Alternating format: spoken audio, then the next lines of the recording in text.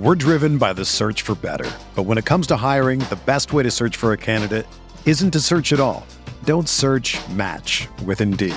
Indeed is your matching and hiring platform with over 350 million global monthly visitors, according to Indeed data, and a matching engine that helps you find quality candidates fast. Ditch the busy work. Use Indeed for scheduling, screening, and messaging so you can connect with candidates faster. Leveraging over 140 million qualifications and preferences every day, Indeed's matching engine is constantly learning from your preferences, so the more you use Indeed, the better it gets. Join more than 3.5 million businesses worldwide that use Indeed to hire great talent fast. And listeners of this show will get a $75 sponsored job credit to get your jobs more visibility at Indeed.com/Blue Wire. Just go to Indeed.com/Blue Wire right now and support our show by saying that you heard about Indeed on this podcast. That's Indeed.com/Blue Wire. Terms and conditions apply. Need to hire? You need Indeed.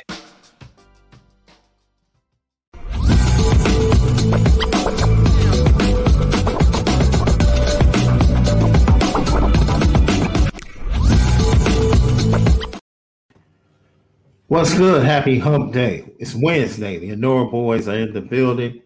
Welcome to the Lucky Lefty podcast.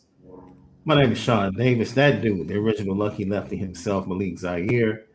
We are brought to you by Anora Whiskey, AnoraWhiskey.com. It is that premium American whiskey, AnoraWhiskey.com. And if you drink, by all means, make sure that you do so responsibly. You have to do it responsibly. And today is a great show because we're talking the art of the apparel deal. We're going to get into it, man. Like 3 finalists have been named by Jack Swarbrick. And we're going to talk about the pros, the cons, the marketing aspect, who brings the best to the table, marketing.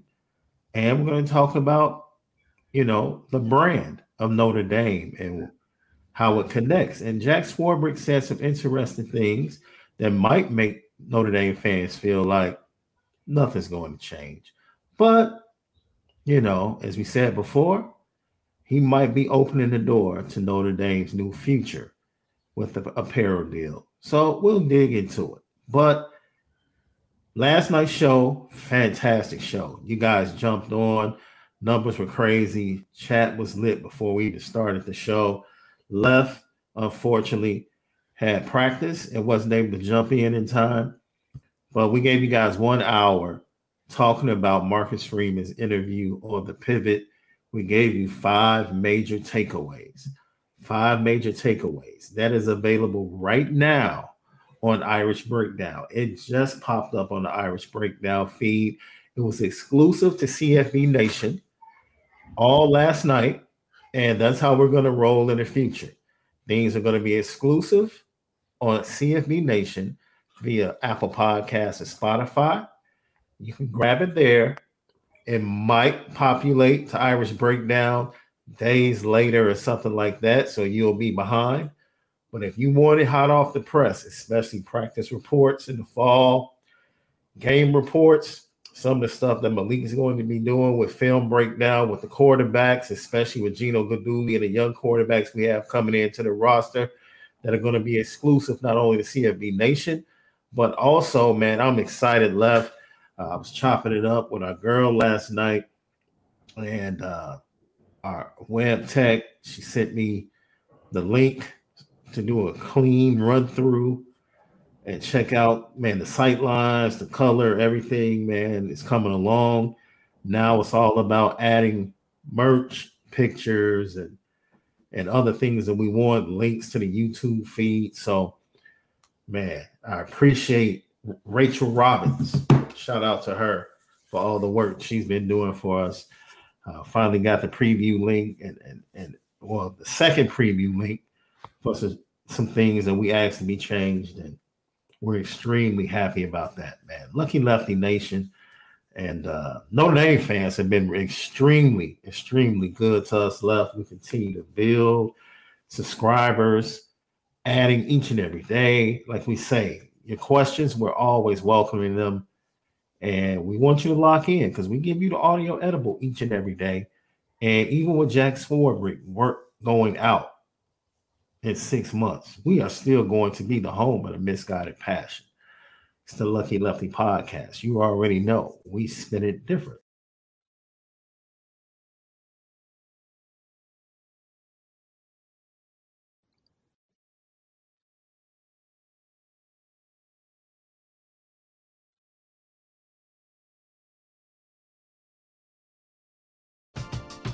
We're driven by the search for better. But when it comes to hiring, the best way to search for a candidate isn't to search at all. Don't search, match with Indeed. Indeed is your matching and hiring platform with over 350 million global monthly visitors, according to Indeed data, and a matching engine that helps you find quality candidates fast. Ditch the busy work. Use Indeed for scheduling, screening, and messaging so you can connect with candidates faster.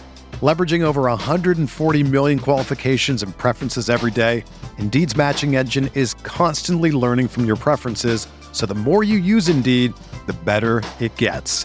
Join more than 3.5 million businesses worldwide that use Indeed to hire great talent fast. And listeners of this show will get a $75 sponsored job credit to get your jobs more visibility at Indeed.com/Blue Wire. Just go to Indeed.com/Blue Wire right now and support our show by saying that you heard about Indeed on this podcast. That's Indeed.com/Blue Wire. Terms and conditions apply. Need to hire? You need Indeed.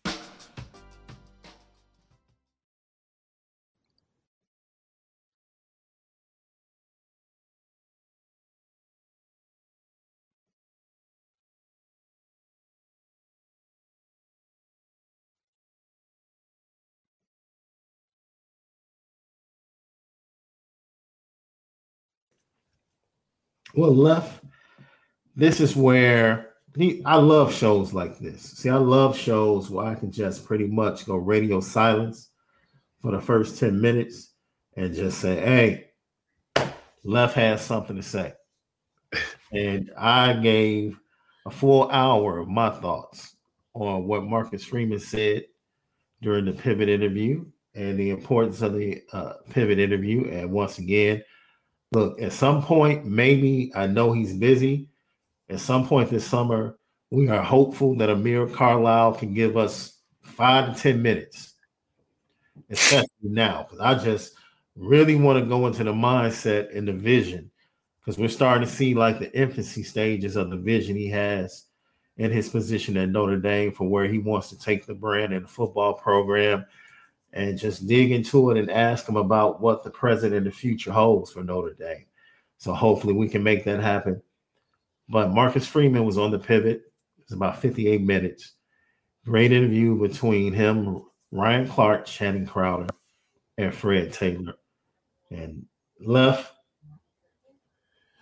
what were your lasting thoughts from what you saw? One of the cool things I thought that it stood out is his acknowledgement that bringing the pivot to Notre Dame he could use for recruiting. He's like, oh, the pivot came to Notre Dame. They interviewed Marcus Freeman. That's cool. That's updating the perspective. He has a understanding of what Notre Dame looks like in the light of the recruit, as well as what he can do maybe around the bigger issues to make Notre Dame look a lot cooler in the light of recruiting.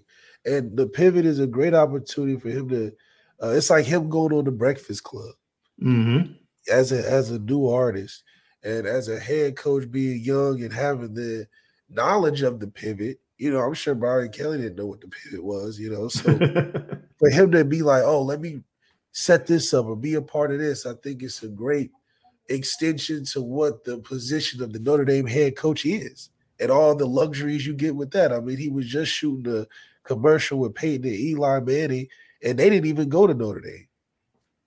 What do you know? So for Marcus Freeman to be on this press tour, I think is still great for recruitment, and it shows why he is putting himself in a great light. And, you know, they asked him great questions from everything from being one of the two only coaches to be doing this and that, and what's the expectations and the vision are of what you're bringing, and personal questions. And, you know, I forgot that he had got medically examined out of the NFL. And I was like, because I was trying to remember what happened. but his bounce back into football and what it means to him, he definitely, they mentioned Wayne High School, shout out to Wayne High School, Dayton, Ohio. Yeah. But Marcus Freeman, man, I think it's just pretty cool to see. And it also shows why he is right now the leader of the team and the face of the program. And, that's rare. Not too many sports brands have the head coach as their face of the program. And I think the players eat off of that. They thrive off of that. And we'll get to see a more lively Marcus Freeman on the sidelines this year because of that. But we still need to have the Marcus Freeman on the team from a leader's perspective that they can rally behind and give the same results on the field like we're getting off the field with Marcus Freeman's efforts. But for him to do the pivot and just take everybody through it and show how important it is of his position being there, of why it's so different at Notre Dame, and walking through the locker room and seeing all these guys, Ryan Clark and Channing Crowder, Fred Taylor had high respect for Notre Dame. They just never got a chance to be there. So seeing that, they're like, wow, it's really like that for real. It's got a lot of bells and whistles and history and tradition that, as a football player and as a student in general, you would want to be a part of. And I think they got to see that, and it's get to be blown up in a cooler way on YouTube. I think the best part is shout out to the editing team from the Pivot, because they record these interviews, and it's one thing to just sit down and just show what was recorded, but it's one thing to know how to intro, how to lead into the interview. And I've seen they do a great job usually with the clip they choose or the clips they choose to lead into those particular interviews. But man, let me tell you something. The walk down the stairs and to have Fred Taylor point out, hey man, do you see what you see? And no sponsors. Like, this is all tradition. No, that's all you see. Yeah. And then to have Marcus Freeman really break it down for him. The strike, because I knew the angles to the stripes in the end zone. I knew the history of that and how it related to the year that Notre Dame was founded. I knew all of that from just being a fan and everything. But for them to receive that and for them to say, yo, that's special. Like, yo, that's special. Like, yeah, when you don't see Pepsi and Gatorade labeled on all your stuff in the locker room, it's just a locker room. You would think it's a movie set or something. Yeah. Because you're like, some got to be paying for this. What big corporation is paying for this? No, it's just the brand. It's the logo. It's the investment. Yeah. The tradition. It still looks like what people Let me ask you a question, Left, because this hit me. And this is something we've had a lot of discussions.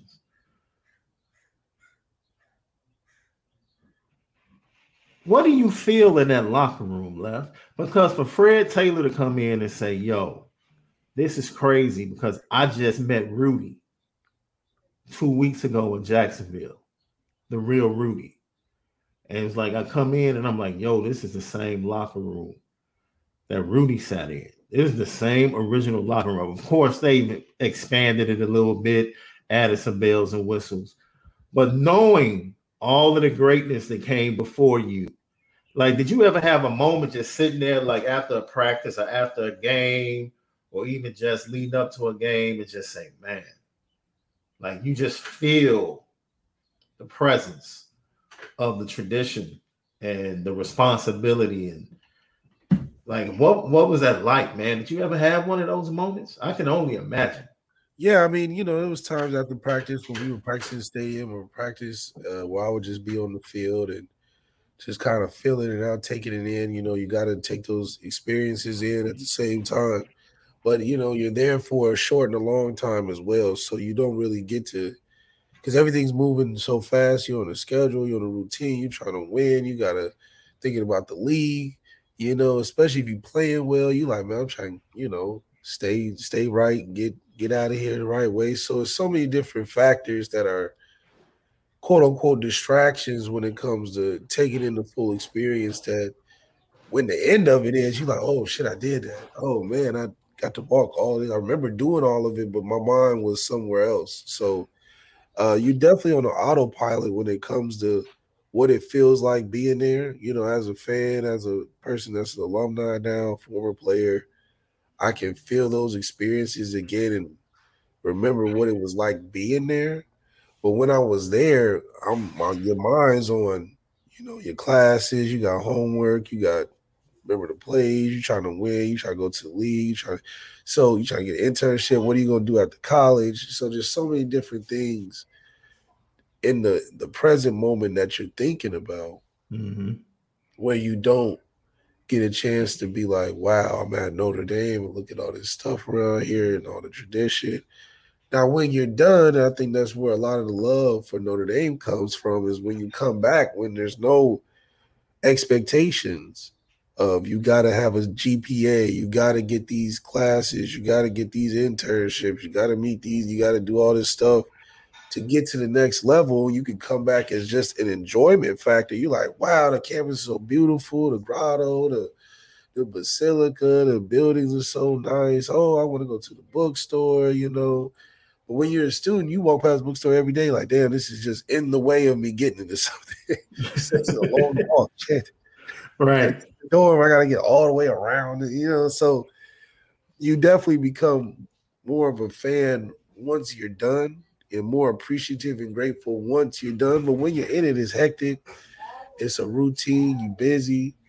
And, you know, you grateful when it's over almost. But you happy that you went, and you know, it's so much more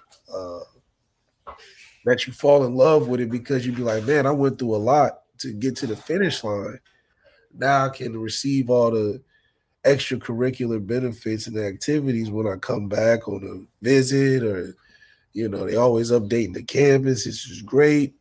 I have no problem donating because I'm seeing the results of it always upgrade, you know. So it's a pretty well functioning system. But yeah, now I'm just like, wow, it's just crazy to see other people that didn't get a chance to go there for the first time be like, wow. And now I get to reflect on 4 or 5 years of it. I'm like, yeah, it was awesome, you know. But when you're there, you trying to get right. I understand, man. In the midst of that conversation, I just had to ask, man, because I can remember the first time I actually went to the stadium when the new coaching staff was revealed, and I had to go because B. Driss couldn't go to record and interview guys. And I'm standing there, and I get there extra early, and I'm sitting outside, waiting for them to open the interview room. And I'm looking down, bro. I'm looking down the tunnel, the walk. I'm standing there at the gate, and the security guard sees me. He sees me, and he's like, "Go ahead and walk." I'm like, "Are you serious?" He was like, "Yeah, go take the walk." Bro, I'm like, man, I'm in my 40s, bro. You know what I'm saying? I'm a grown man. But I'm like feeling like, yo, because I know I'm like, yo, this is the tunnel when Miami and Notre Dame got it in. Yeah. You understand? This is where Florida State and Notre Dame got it in pregame. This is where USC and Notre Dame got it in. I'm walking down this tunnel like, yo, this is bananas. And I'm taking it all in. It's such a detachment from then to now. That's like 30 years ago. Right. And it's because you don't get those moments like you did then. It's like all the greatest moments from Notre Dame history seem to be that 1 year of Lou Holtz or something, because everybody has a crazy reflective story of something that is not happening today. Yeah. Like they even moved the tunnel to the other side. Right. And I remember when they did that visitor tunnel, I'm like, you're taking away from the texture of the stadium, man. Like, yo, you have to be able to have Notre Dame have a sense of intimidation in the tunnel, man. Or a sense of, yo, we're going to punch you in the mouth in the tunnel before these big games. you can't take that away. And I understand. They just get too corporate, They get the boxes and the jumbotron and man, I'm like, man, brick that bad fella up before Ohio State gets here. Make Ohio State come through us. Yeah. Let them know, oh, we punching you in the mouth today. It's on and popping. That's what it has to be. I want a trash talk going up the tunnel pregame. That's what let's get it. Let's get it. What? Let's do it. This is Notre Dame Stadium. You don't come in here and run this. We run this. That's competition, man. That's competition. And that was something that Notre Dame had. Just like, and it's something until recently, we saw what happened last year. Michigan had that same vibe. Yeah, hey, both teams, one tunnel. Halftime, everything. Trash talking, whatever. We didn't know Michigan State would be the sore losers that they were and take it to the next level, but it is what it is, man. Just the character. Like, you take away, you can do so much to improve that you can take away from the character of your home stadium. And Notre Dame still has a ton of character as a stadium. A ton of character. Yeah, it's got a ton of character. They build on top of the old stadium, but still, it's like there needs to be that competitive vibe, that owning of the stadium as the team. I think Marcus Freeman can instill that into those guys of being more of the this is our house. It was a quiet version of that with Coach Kelly because we was pretty good at home. Yeah. We only lost maybe 1 or 2 games at home, but it wasn't like this is our house. It was just like, yeah, we're good at home. Like, we don't really lose. But having that, you coming in here, the intimidation factor, top 10 places to play, that type of thing going. That's what spurs a team to have the energy in late in the season. Yeah. And everybody's hyping the early beginning, fans and all that.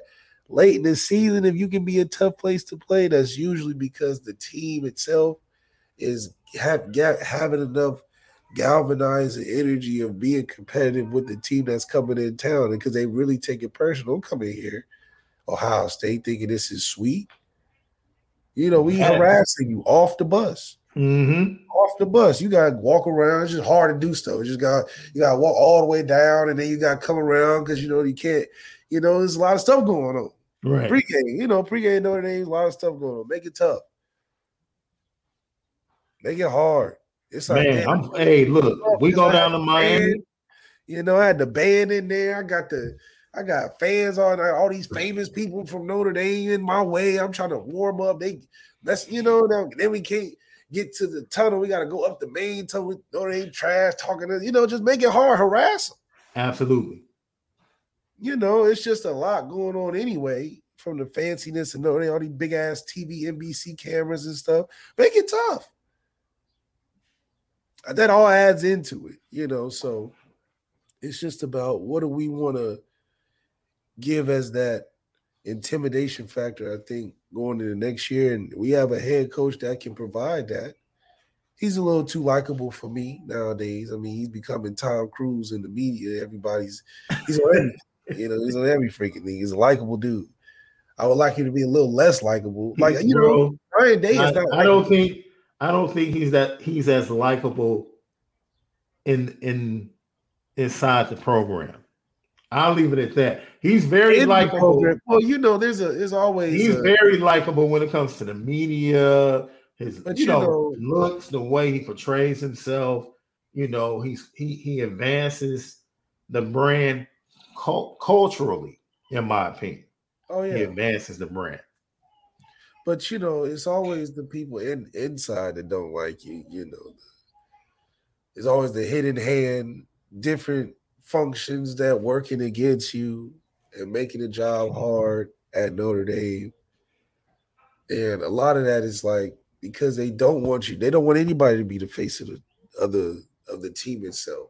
They don't want anybody to be doing that. So Marcus Freeman is as well liked as he is.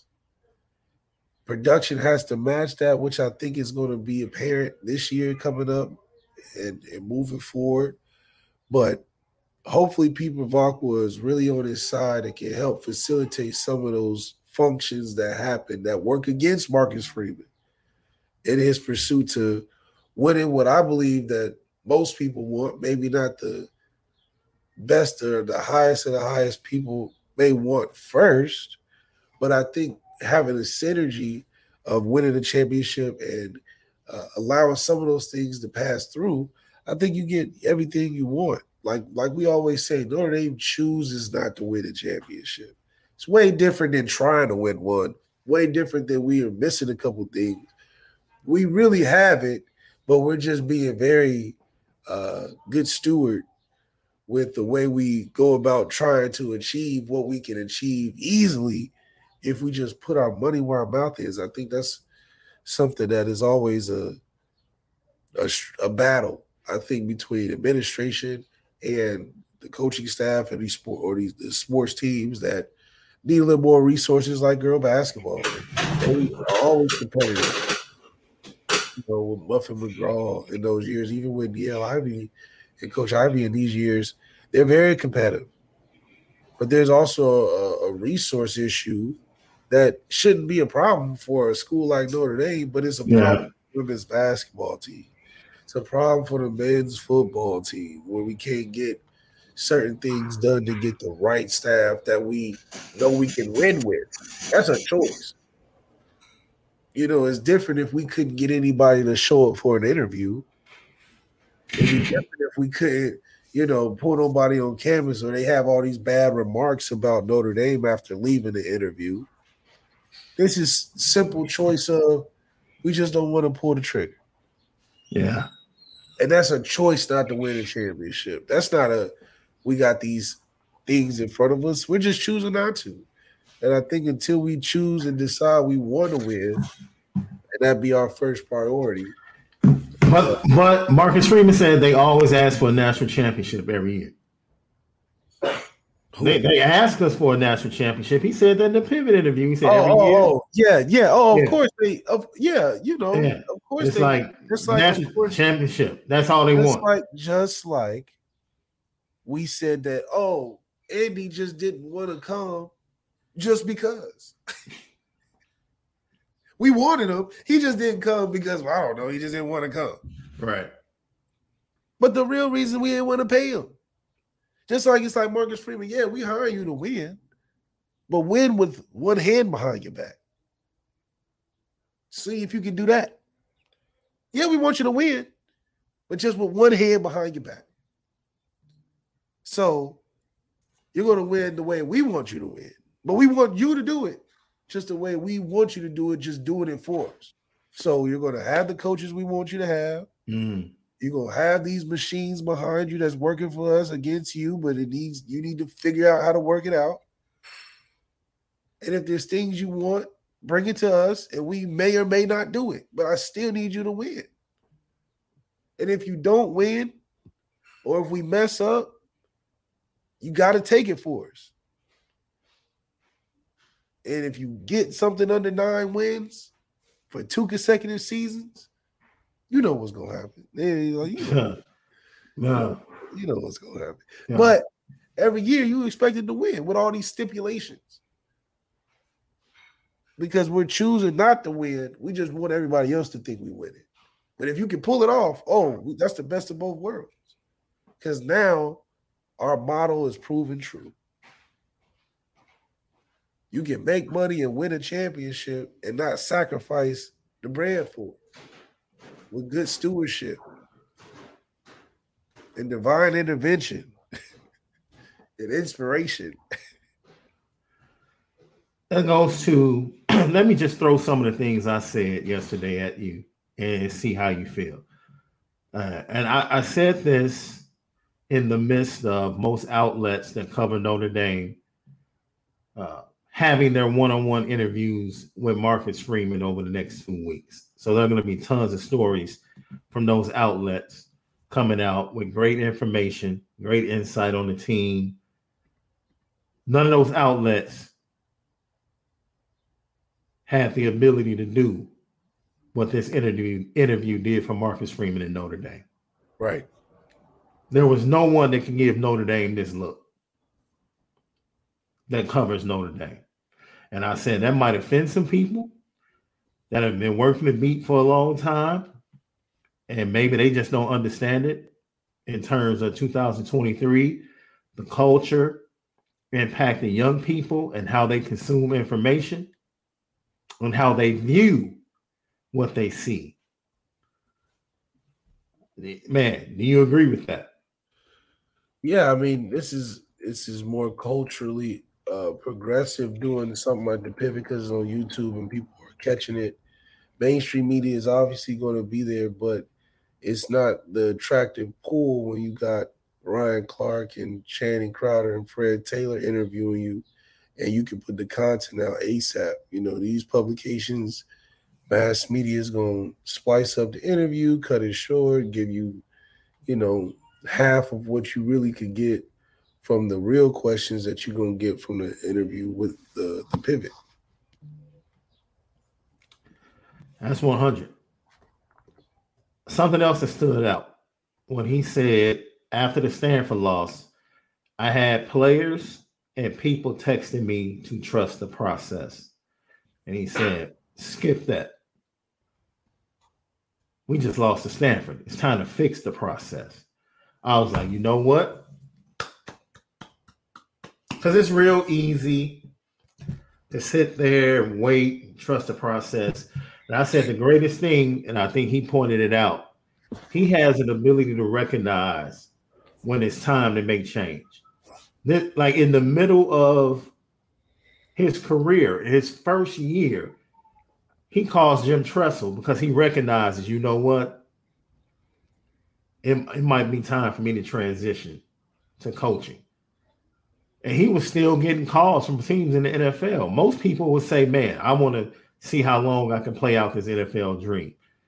He's in the middle of it saying, you know what?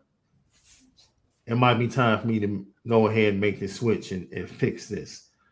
And the same characteristics in his leadership showed up during his first season at Notre Dame, where he was like, you know what? I know I had a thought process of how I wanted things to go. That's not working. We got to change. Like I pointed out, he didn't decide that Sam Hartman was in need at the end of the season. He decided that in the middle of the season. Like this quarterback room is not it.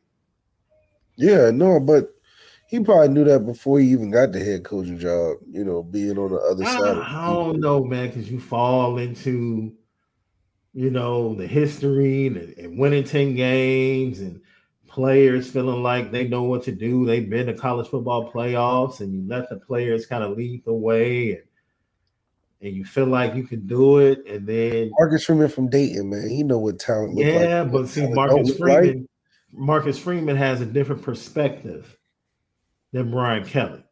See, Brian Kelly was just like, man, look. If we can get through, we can get through. Absolutely. You said that's why we would powerful. wear out. We would have 3 running backs and only use one and just wear him out and then use next. He was like, look, we can get through with just using one. We good. We need one receiver. We just use Will. Or we just use TJ Jones. We don't need all these other Eifert. We'll just go to them until they stop it. Mm-hmm. And then when they stop it, we'll figure it out. Marcus Freeman's like, look, we got guys. Because Marcus Freeman played. So he knows as a player, you want all your guys get the ball, get some love, whatever. So bringing in a guy like Jared Parker and being able to try to display that, of course you're going to need a Sam Hartman. Of course you're going to need a running game. Of course you're going to need better receivers and a more open offense. So these are things that I'm sure he was seeing become issues as a defense coordinator, assistant coach. And I think that once, just like Jared Parker got the opportunity, he instantly knew all the things he wanted to fix. Man. He came in and said, yeah, we're not going to look like that. We're going to do this. We're going to do this better. Yeah, some guys didn't like it last year. We're going to do this. So, you know, I think that just comes with thinking for yourself and knowing who you are as a person and what works and being aggressive on not letting the problem linger. And so one of the problems that lingered, it wasn't enough talent in the QB room. And after that loss, Marcus Freeman was like, look, we got to go get better. Period. I'm not waiting on anything because they're not waiting on me.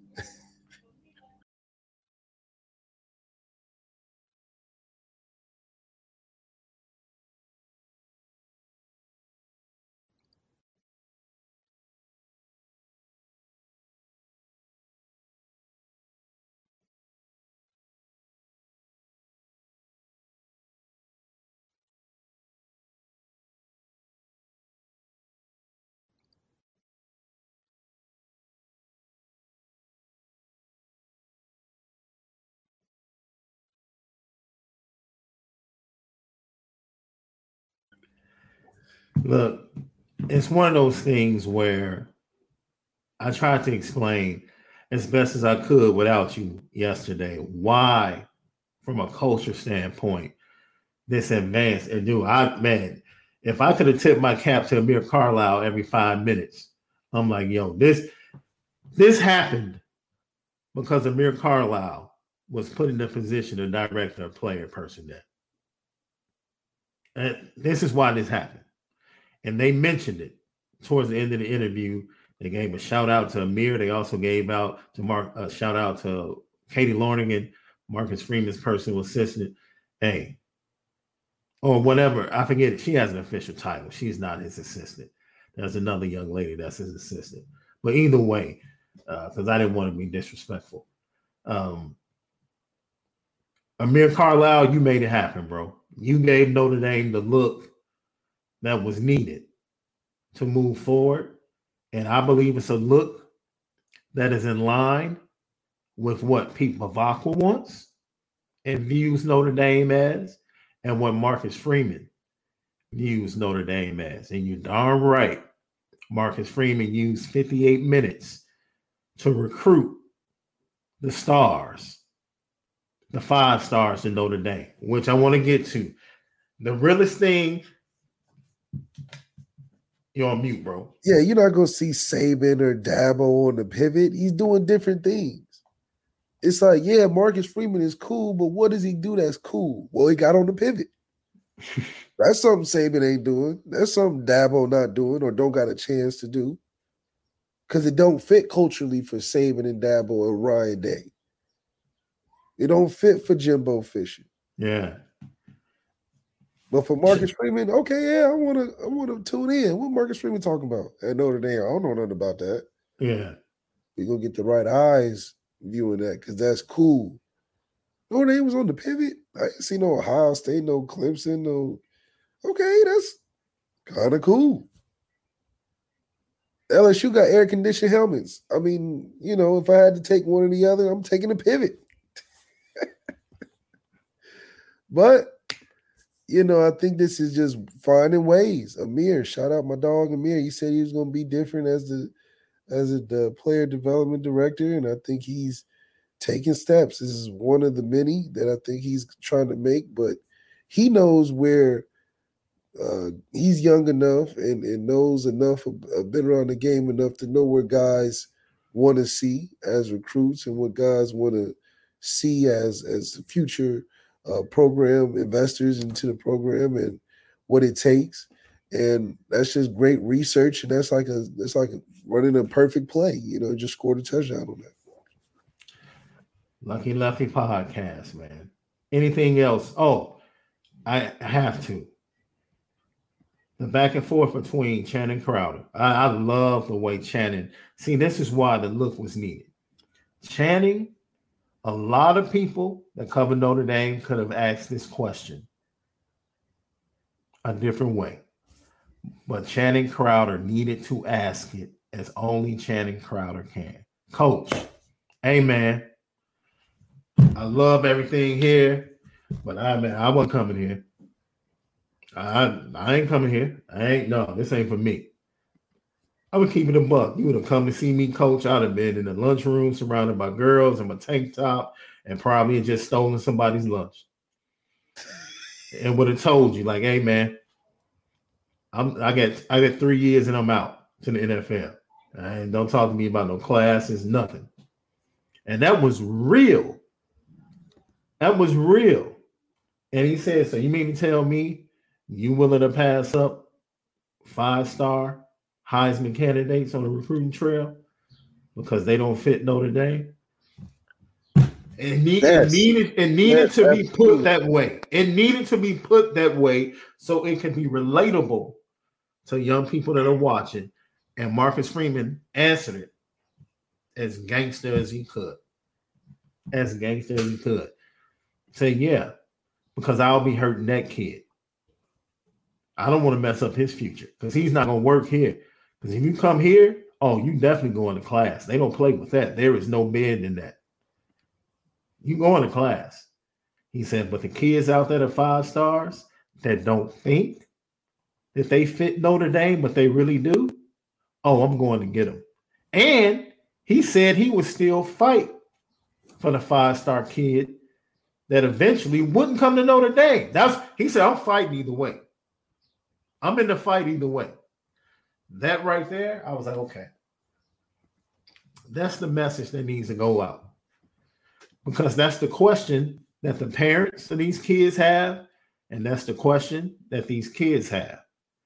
In the classes of 25, 26, and they got it straight from the horse's mouth or the coach's mouth, that is Marcus Freeman. Yeah, I mean, it is pretty gangster. Well, pretty honest. You know, I think that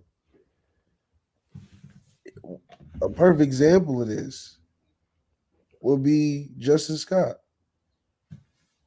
A guy. Oh, do you think he wasn't talking to Justin Scott, who just came off his Miami interview? Wait. Yeah. Do you think Notre Dame strategically didn't have them drop that days after Justin Scott just got back from? Oh, come on, bro.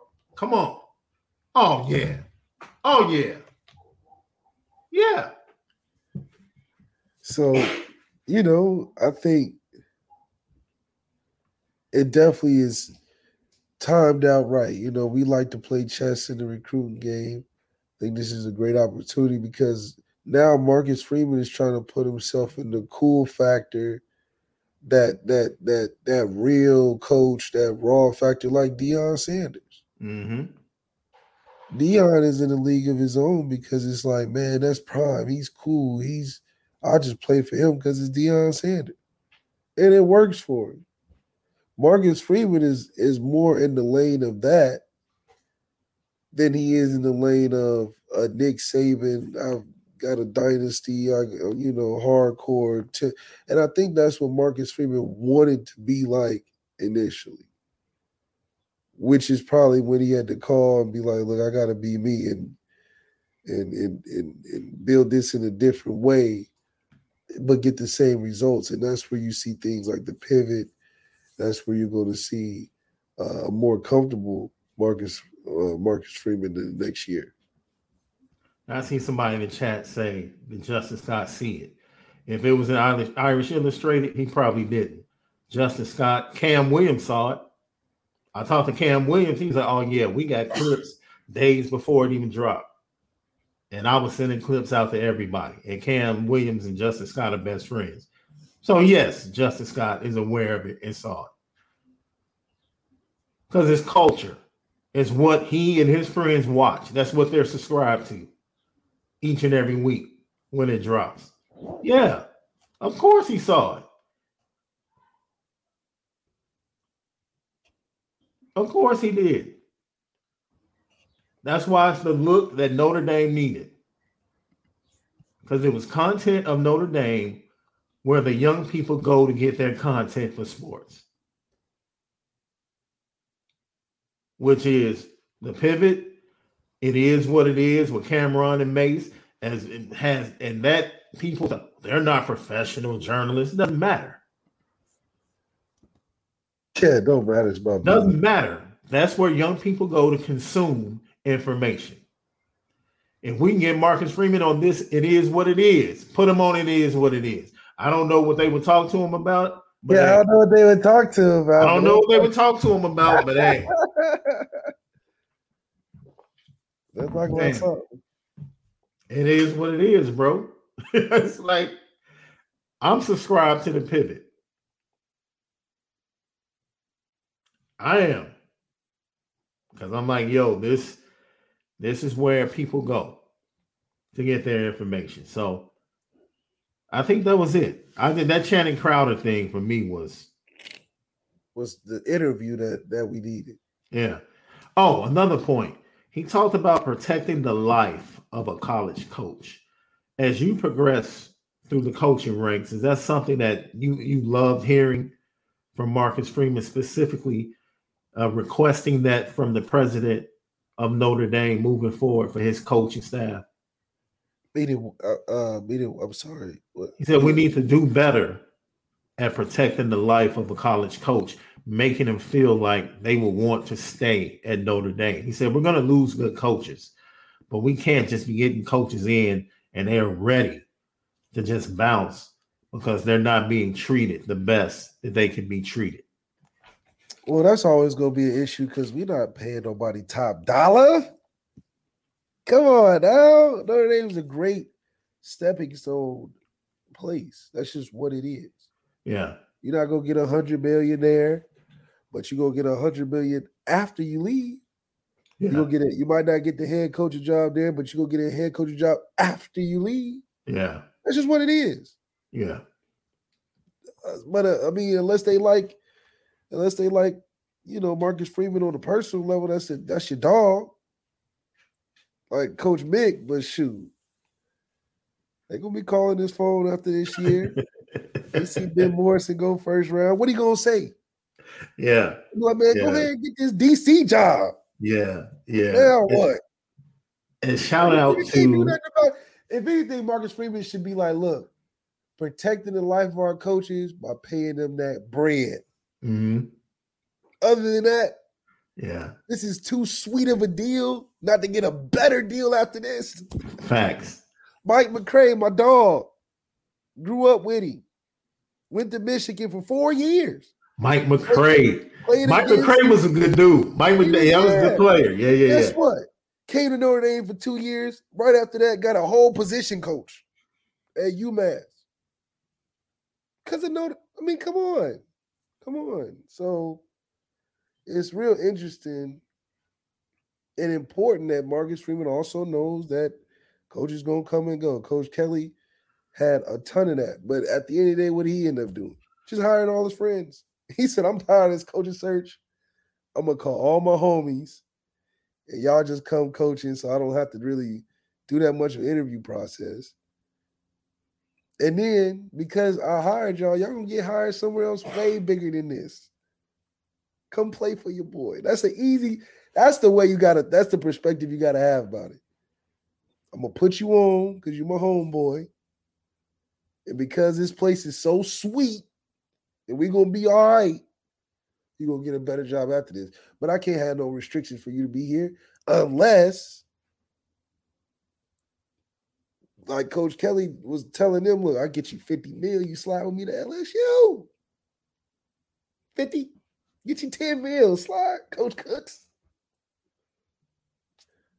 But if you got $10 million as the DC, or that's obviously ridiculous. But if you got a good amount, better than what we get now, but something worth staying, it's going to be a money issue when it comes to coaches. Nothing else. Even Todd Monken was like, listen, I'm here to win. And if a better opportunity comes, I'm going. Played great for Georgia, had 6 touchdowns and by the quarterback. And left the year after. Come on, now, this is about bread. Yeah, we had bread coming on. I mean, you're going to love hearing this, Lef. I've read multiple stories out of the Baltimore area where Lamar Jackson is loving what Todd Monken has cooked up for him, bro. Yeah. Loves it. Like, that dude is like re-energized. Like, okay. We're about to cook. And they got OBJ and all types of receivers. They're going to be all right. Yeah. Man, lucky left. What's up with your boy Chase Claypool getting the bad reviews out of camp? Man, Chase is so cool and has been locked in with the receiving core and has been locked in with Justin Fields publicly They've been moving as a unit. So I don't know where this reporting is coming from, bro. Yeah, I don't know. I mean, it's a But lot. I know where it started. Look, the report came from a afternoon host at ESPN 1000 who was at camp and was talking to some people, I guess, around the team and decided to bring it back and say it. That's how it got started. I'll be knowing. So that's how it got started. SDT because ESPN 1000 just became. How do you know that? No, ESPN 1000, bro. I just left, so I still have connections. Oh, there. okay. My guy Pat, Pat the designer, who's one of my guys. He is the host of the podcast, the daily podcast there at ESPN 1000. That's my guy. I just talked to him yesterday. Yeah. I didn't get that information from him, but I was a producer. Yeah, like I still talk to the producers, all right? And he decided to come back and release that information. He didn't have to. He also released some information about Justin Fields was struggling and all of that. And then Justin Fields lights it up like 4 straight days in front of the media. And all of a sudden, he's like, oh, well, I'm just going by what I saw the first day. And, so you know how people try to jump out there. They try to jump out there. He jumped out there. He jumped out there with the Claypool stuff. But isn't that the game though? It is what it is, man. He's doing what he has to do. I'm just saying that's what happened. Don't play like that. That's all. That's what happened.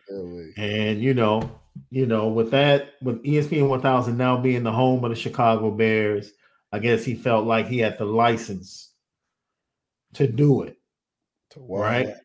Because now he's talking to people inside. And maybe Claypool came over and didn't exactly ingratiate himself to the program and everything. Politic with some of the media people. You got to politic a little bit. Yeah. And that's fine. But as far as how he rocks with, he's always out in public. It's always him, EQ, and DJ Moore. Everywhere in Chicago. They're always together. So it's not like he's like aloof and apart from the group, right? And Justin is right there with them, moving with them. So they're constantly seen around Chicago together. They get their hair cut together. It's like, yo, the story is saying one thing, but they're moving totally different. So now we just wait to see what the production is. That's all we can do, right? DJ Moore is the number 1 receiver. We know that. Chase doesn't have the Bears asked Chase mid-season to come over and be the number 1 because Mooney was injured. Right. That was the pressure. Come over, man. Learn this system and be the number 1. with Justin Fields not really being at his best in the passing game. That was a lot to ask. So to kind of forecast the future based upon a difficult situation and how things went down, it is what it is. Yeah, it kind of, man, him catching the heat that he caught, it kind of stung, honestly, because I felt bad for him. Because he's not disliked. Man, at least by the wide receivers and Justin Fields. He's like Juju, Yeah. Before we transition to this apparel deal, Josh Miller said, Sean, did you notice in the interview that he said that the coaching camaraderie was way better this year? Marcus Freeman he's thrown his jabs in the last 2 or 3 weeks to the situation that existed when he took over as head coach. Right. I think when he was asked in a recent interview whether or not he takes advice, Pete Sampson at Athletic from Jack Swarbrick, and he was like, I don't listen to anything. I'll take, he got some good stuff here and there, but he ain't, just schooling me now, some leadership stuff. Yeah, it's cool. But how can you fully trust somebody that has spies in the camp? Number one. The hidden hand working against you. When you have people that are head coaches of the offense, and you have the director of the scouting department, which is basically him, and he's like 80 years old, being the father of the head coach of the offense. Yeah, like that's what's surrounding you. I have superseded you with this thing above you that is really making some decisions that you're not influencing. And I think that's how you come in. Man, it's like, dang, let me move, move over a little bit, So instantly you're gonna have some issues. Yeah, that is not how you hire somebody. No. That's why I was like, this is the weirdest hire I've ever heard, It's like you hired him for the people, but you really hired the what you wanted in the background kind of thing. We'll give you Marcus Freeman because that's what y'all been pressuring me about, but I really wanted Tommy. Mike Huff, man, my boy Mike Huff just put names to it. I was trying to just be a little vague, Mike. I didn't want the names to be out. I didn't want the names to be out there. Yeah, crazy. Mike, that's weird stuff going on. Mike, let's see what Indy also took away seeing TDJ from touchdown Jesus from inside the stadium with the big scoreboard and everything. Imagine seeing that image as an opposing quarterback late in the game. It was very aesthetically pleasing, I'm sure, from inside the stadium and how it connects to the end zone and the history of Notre Dame. But at some point, the scoreboard was a need, and I understand, but it is what it is. Unless you just want to keep it like Fenway Park. Excuse me, with the old school scoreboard. I don't know where that hiccup came from. That's crazy. Fighting Irish Raiders. Thank you for tapping in, man, for the first time since the 90s. I'm starting to get those Fuji vibes. Ready or not, here we come. You can't hide swagger. Yeah, it definitely gives you that vibe, Fighting Irish Raider. I agree with you. I think Marcus Freeman. Vibe, but we gotta have the player. Yeah, that's true. Got the vibe. Yes. But I would feel like the vibe will be solidified with the player. Who's the guy that's going to be because every team got it. Every team got it. Yeah. And that's when you like, before the season even start, you're going far. What do you think USC fans are feeling? They're like, we got Caleb Williams.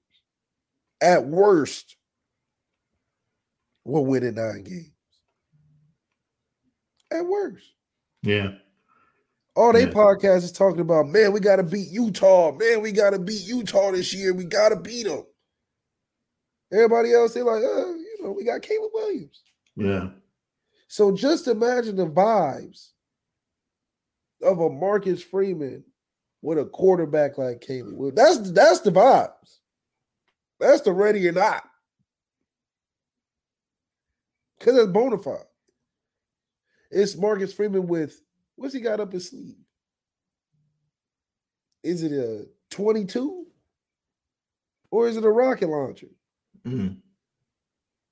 Or is it a grenade? What he got? Yeah. I know it's something dangerous under the sleeve, but is it enough to kill me? Or is it enough to be like, oh yeah, that's the finisher right there. Yeah. John Wick. Yeah. USC's walking around like they John Wick right now. They waiting on them to say something. In a sense. At least they're not worried. They like, yeah, we got Alabama, and all that stuff. But from a regular season perspective, they feel pretty good going about the season. We feel pretty good. We just don't know why yet. We feel good because we got Marcus Freeman leading us. But Marcus Freeman isn't going to tackle nobody this year, and he's not going to throw no touchdowns this year. And we need those two things to happen for us to be successful.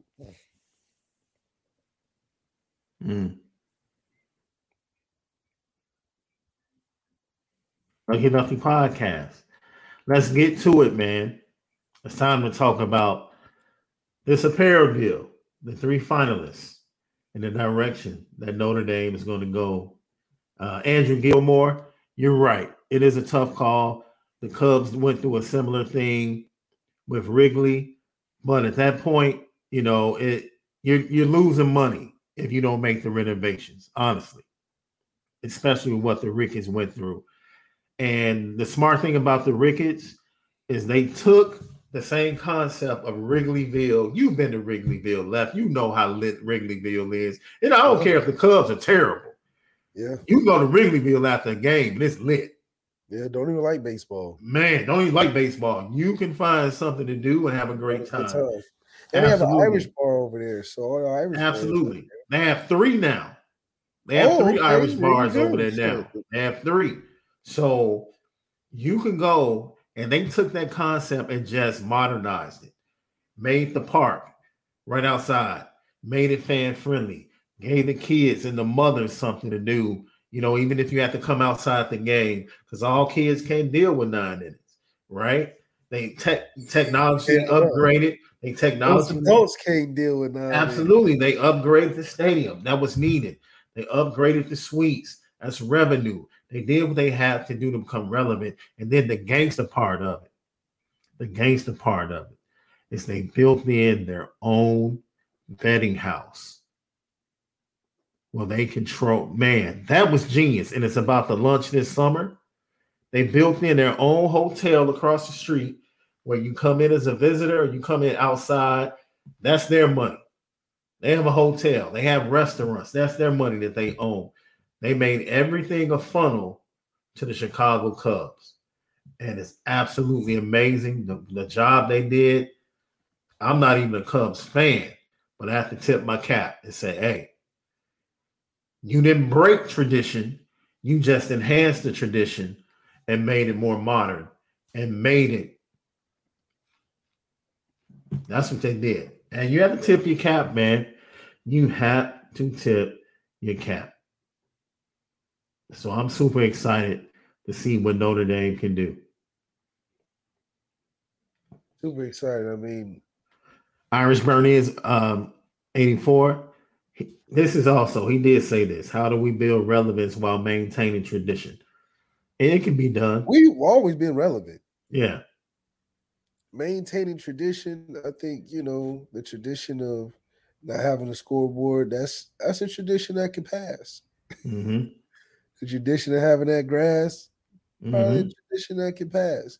Traditions that stick around that still have relevance was like the 9 stripes. I thought that's always a cool story. 9 stripes in zone. Facing the, all that. That's cool. Yeah, absolutely. The tradition of not having the names on the back of the jerseys, that was a person that decided that. That wasn't a school thing. That was just a person that was like, yeah, we should do this. But, listen. Yeah, that Chan was like, dude, I'm the All-American, dog. Yeah, that's what school like the All-American. You're going to put my name on the back. And, hey, that's honesty. If Marcus Freeman was making us cool after the pivot, he should put names on the back of the jersey. Bring them back. Hell, they probably sell better. How you played here with the 9 in the bookstore? You played about what? You played what? 2 games with your name on the back? Yeah, that's to get 2 games every year, Yeah. I remember that. That's it. So I think Marcus Freeman, you want to keep making it little things now. They ain't saying NIL collectives and stuff, just little things. Yeah. Did the pivot. That's a good check mark. Yeah. Put the names on the jerseys. Yeah. I've yet to use. Put the name on the jersey. In the new apparel deal, the Nike stitching on the back. Come on. Speaking of upgrades, I've yet to use the bathrooms at Notre Dame Stadium. For those of you that have been, how is it? Because this inspires that question. Noma Wap says before the Ricketts owned the Cubs, it was owned by the Tribune Company, and the facilities were left to rot. The Cubs had the absolute worst bathrooms in sports. Periods. It was still, bro. You remember the old school latrines? Yeah, that's it. It was just one big thing. LSU got that. Dude, it was the worst. It's real. It was the worst. And the line would be like 30 minutes long. Yep. But it's long latrine. It was nasty, smelled horrible. It was ridiculous, man. Okay, good. Matt Racky said the bathrooms are great now. No more troughs. I guess it was similar in Notre Dame. That trough latrine system. That's not it, it's bro. It's a crazy concept. You just got. I'm not trying to see you, bro. I'm not trying to see you. Number one, and there's no limit to how many people can fit at a trough. So this, I have to tell this one story. Time 10, 20, however many people feel comfortable shouldered. It's crazy. It's a crazy concept. Oh man, FedEx Stadium still has that. That's tough. It's tough. Oh man, that's tough. True story. Before we transition, bro, I go to New York with my wife, right? We used to hit the 40-40 club. That was like our favorite spot. My baby girl was really young. This was pre 9/11, and we were just catching $49 round trip tickets on AirTran. You remember AirTran back in the day? Before they were bought out by Southwest? Yeah. AirTran would hit at ATA. They had like $49, $59 round trip tickets the day of. You can wake up and say, hey, babe, let's go to New York. 59 round trip. Right now. Right now. Let's go catch the 8 o'clock. It was crazy. And we were young, newlyweds. Like, man, let's do it. We love going to New York. We love shopping. And the 40-40 club had just opened. Jay-Z's club, He had just opened it. I kicked it upstairs. I met Anthony Mackie before he popped. Oh, nice. Anthony Mackie's funny. Yeah, I love it. Yeah, I took my brother up there for his birthday. Met Anthony Mackie. Probably saved my brother from getting robbed and killed. That's a whole other story. Because he let some little Philly dance on him and talk about, come with me back to my house in Connecticut. I'm like, what? Crazy. You don't know this chick? What are you talking about? Crazy. And he was mad. He thought he had him on left. He was like, man, you hate you blocking. I'm like, no. Like, that don't even make sense. You're a goofy. But anyway, sheesh. We hit the 40-40, right? And I asked the way, I'm like, yo, where are the bathrooms? And she's like, they're upstairs. And this was a thing in New York, clubs that I didn't know. A lot of New York clubs do unisex bathrooms. I had never seen this, Left. Wow. Really? And then, yes. So I'm going in this without information, Left. I just go upstairs to the bathroom and I see a girl walk through the door. And I'm like, it made me do the little Scooby-Doo, lean to the side, like, huh? Yeah, like what? I'm like, am I supposed to go in the same door? I go in the same door. The bathroom is this circular room with frosted windows, and you can see the silhouettes. So I walk in and I'm seeing female silhouettes, and I'm like, wait a minute, I'm in the wrong. Like, let me step out. Like, that has to be another door on the other side. Out of here. Right. So I step out, I walk around, and I'm like, yo, wait a minute. So I ask another service person, like, yo, I'm looking for the men's bathroom. And he was the one that was like, dude, we don't have, our bathroom is unisex. I was like, oh, so this is the door. And he was like, yeah. So I'm like, now mind you, some silhouettes you don't want to see. I mean, some silhouettes you like, all right. That's bad. So I walked around, I found an opening, I did what I had to do. Man, when I got downstairs to the table, I'm like, hey, babe, man, because I know how you are. You might want to wait until you get back to the hotel. But That was my introduction to and it was a commonplace in New York clubs. That was the crazy thing at that point in time, and it was so common that the wait staff didn't even think to explain to me, like, oh, by the way, they just assumed I would know. That was my introduction. Hey, that that might have been one of the best bathroom introductions I ever had, though. Yeah. It wasn't like I came out of it like, ugh. I came out of it like, oh, word? Okay. All right. That's not bad. If you're in your 20s and you're kicking it, that's not something that's gonna turn you off. Yeah. That's not gonna turn you off for sure. Yeah. Lucky Lefty Podcast. We'll be right back. Nike, Adidas, Under Armour. Who has the upper hand? We'll talk about it.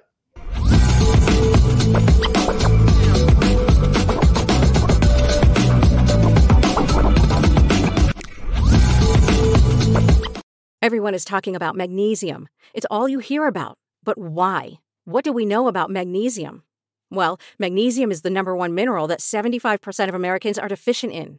If you are a woman over 35, magnesium will help you rediscover balance, energy, and vitality. Magnesium supports more than 300 enzymatic reactions in your body, including those involved in hormonal balance.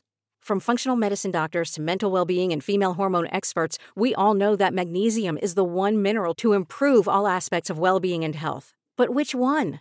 Magnesium Breakthrough from Bioptimizers, the trusted choice recommended by leading experts with 7 best-absorbed forms of magnesium to ensure your body receives the support it needs for overall well-being. Go to bioptimizers.com/balance today and use code BALANCE10 for 10% off. Support your journey to wellness at bioptimizers.com/balance.